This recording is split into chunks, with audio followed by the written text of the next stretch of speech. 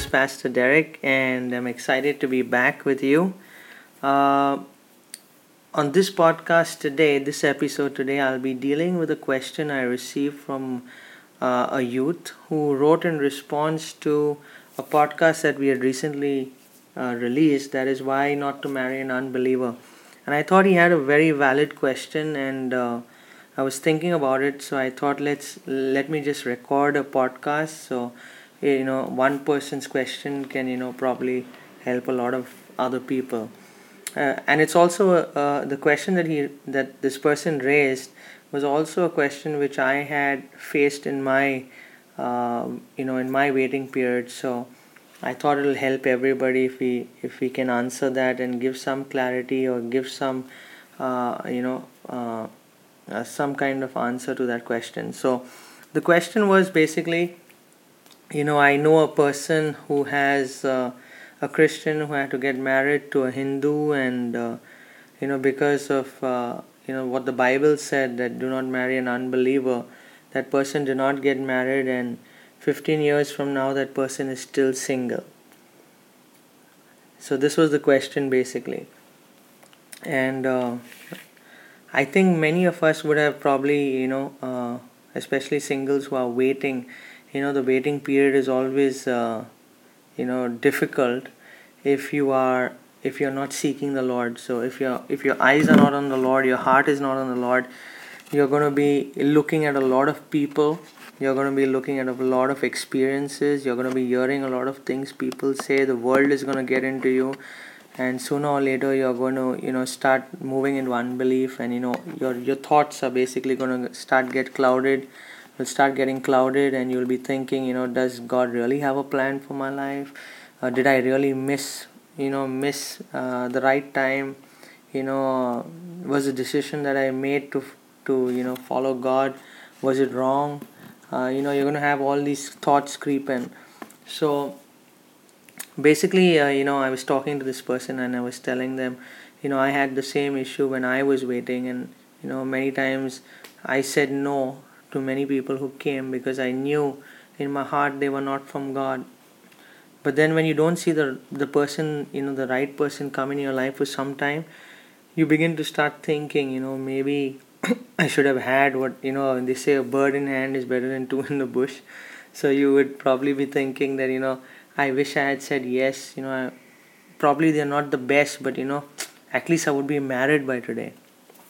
So I just want to tell you, never, never, and I'm going to tell you this, with all my heart and real honesty, never go by someone else's experience, or don't let someone else's experience become the basis of you receiving from God what you believe that God has kept for you. Because if you do that, you will 200% be wrong. Because remember, it finally boils down to a relationship. Everything in God's kingdom is basis a relationship. In a relationship, yeah, one great thing about a relationship is you can receive as much as you can if you are committed to the relationship. So when you look at different people's experiences, you sometimes tend to say, why even try? Because that person did everything that was right. That person is a born again believer. He attends church. He's on fire. Until today, it's not producing anything in his life. So if he's not getting anything from God, why should I even try? I know in the natural that would be a logical explanation, but I want to tell you the truth is that is exactly what the devil wants you to believe. He wants you to look at somebody else and then form an opinion of God. That's why you need the Word of God. You need the Word of God, beloved. The Bible says in Romans chapter 12, I beseech you, brethren, in view of God's mercies, that you offer yourself as a living sacrifice, holy and acceptable, which is your spiritual act of worship. And be not conformed to this world, but be transformed by the renewal of your mind, so that you may know God's perfect, so that you may be able to test and approve God's perfect will for your life, His good and perfect and pleasing will for your life. Romans chapter 12 gives you the key to finding out what God's perfect will is, and that is you have to renew your mind. You have to renew your mind. You have to stop being conformed to this world and start being transformed by the renewing of your mind, so that you may be able to test and approve God's perfect will, perfect, good, and pleasing will for your life. That scripture is so dear to me, because in my waiting period all I did was this. I just knew that the scripture said that in order for me to know God's will, I will have to renew my mind. I knew I had a lot of wrong thinking, wrong emotions, wrong attitudes, wrong opinions, wrong perceptions about God. I blamed him for everything that happened in my life. Basically I would there was, if anything went wrong, I just thought that God had a hand in it. It was basically that. So the devil had filled my mind with so much crap. I just, loved being the victim. I loved self-pity. I loved, a lot of things which the Bible, which I never knew was wrong.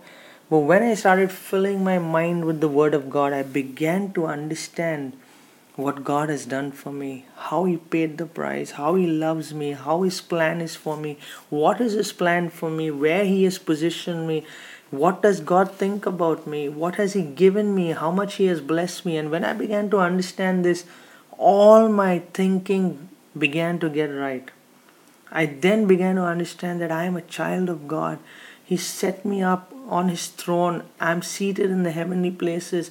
He that, the Bible says, what then shall we say in response to this? He who gave His only Son for us all, how much more will He not also give along with Him graciously everything else?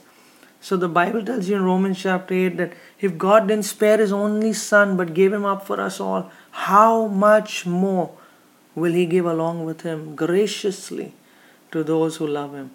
So we know that, if God didn't spare His own, the biggest thing, the closest thing, the greatest thing in His heart, do you think God is ever going to hold back something that would put a smile on your face and that you would love? No, it's a lie from the devil. So the devil always wants you to look at other people's lives, evaluate them. But I just want to tell you, dear brothers and sisters, the heart above all is deceitful. The Bible says it's deceitful, and God knows the heart, and He weighs the motives of man. One thing that you must know is never compare anybody, what they have, their walk with the Lord to, what you can receive from the Lord, because you do not know their heart. I have many people come to me and say, Pastor, I pray, I give my tithes, I'm praying in tongues, I'm reading the Word of God, and I don't see anything happening to me. And, for some time in my life, I was actually going back to the Lord and saying, God, what is wrong? Why is it not working for them? Why is it working for me? Why is it that I have so much love and I enjoy my life with you, while the others are doing it? Lord, what is it that am I not, and I used to take the blame, and I used to, say, God, I don't understand this, but here's a guy who I really know. And then one day God opened my heart and He showed me that person's heart. And when I saw it, from that day I realized I will never, ever, ever, ever go against God's word, because I know it works. Brothers and sisters, I'm just saying this very politely because, many people claim to be many people, claim to, be doing everything that God is asking them. But sadly, if your life is not reflecting, if your life is not full of the fruit of God, you can go on screaming you're a mango tree, but at the end of the day, if there's no mangoes on you, you're not going to be a mango tree. You're just going to be a tree. The Bible says you will know them by the fruit, by their fruit, not by them screaming that they are a Christian, and you find them at every conference and every youth leadership and every Bible teaching. You will know people by their fruit. So, I would encourage you, don't go by what experiences others may have. Don't be discouraged. Remember, the Bible says is this: perfect love cast out all fears. You have to grow in the love of God. Remember that God has called you in a relationship with Him. For any relationship to work, it has to be built on love and trust. If you believe that the other person in any way doesn't see your good or doesn't have the best of intentions in your heart, you will know it.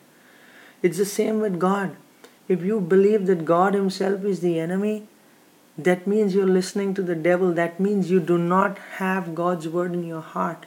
That means you have been focusing on the things of the world. That means all you have come to God for is basically, give me this and I will do this. And it does not work like that. The Bible says, seek ye first the kingdom of God and all His righteousness, and everything will be added unto you. I just want to encourage you on this podcast, if you have been believing God for a partner and have not seen it, don't let this waiting period of yours be the most depressing period in your life. Let this waiting period be the most blessed time where you seek God and you build your relationship with Him to such a level by the renewing of your mind and by the knowledge of the Word of God. And as you seek Him and find out what God has done for you, your understanding of His love will grow to such a degree. I'm telling you, before you know it, the last thing that will be on your mind is marriage. Not that I'm saying it's, God is going to take that out, but you will be praising God, you will be thanking Him. The Bible says, in Philippians 4:4, I think 4:17 or 4:16, He says, rejoice in the Lord always. And again I say rejoice. Let your gentleness be evident to all. The Lord is near. Do not be anxious about anything, but in prayer and supplication with thanksgiving, let your requests be made known to God, and the God of peace that surpasses all understanding will guard your hearts in Christ Jesus. There He rightly over there, He says, rejoice in the Lord in whatever circumstance you have. And if there's anything, let your requests be made known to God. But do not be anxious, do not get worried. God says, do not worry. If a son asks his father for a loaf of bread, will he give him a scorpion? If he asks him for a fish, will he give him a snake? He said, you earthly fathers being evil know how to give good gifts to your children. How much more your heavenly Father? So I just want to encourage you, that God loves you. Do not despair. One thing that the enemy will do is, in your waiting period, is try to make you, anxious, worried. He'll try to put pressure from family. But the Bible says that, in Hebrews chapter, I think 3, towards the ending, he says, so we see that they were not able to enter into the promised land because of the unbelief. Dear brothers and sisters, do not get into unbelief. I want to tell you, you serve a God who loves you. He created you with a plan and purpose. And God has the best. The Bible says in Psalm 139, He says, how awesome are your thoughts towards me, O God. If I could number them, they would outnumber the grain of sand. If you can ever think what this verse means, it means that God every day gets up with thoughts, countless thoughts of good towards you. Believe this, the Bible is the Word of God. If anyone's experience doesn't match to the Word of God, throw it out. Don't believe it, it's a lie. Because that's how the devil is. He's a liar from the very beginning. But Jesus has come to give you life. I just felt the need to record this because I don't know, I know it will minister to someone. So just be assured that God's best is for you.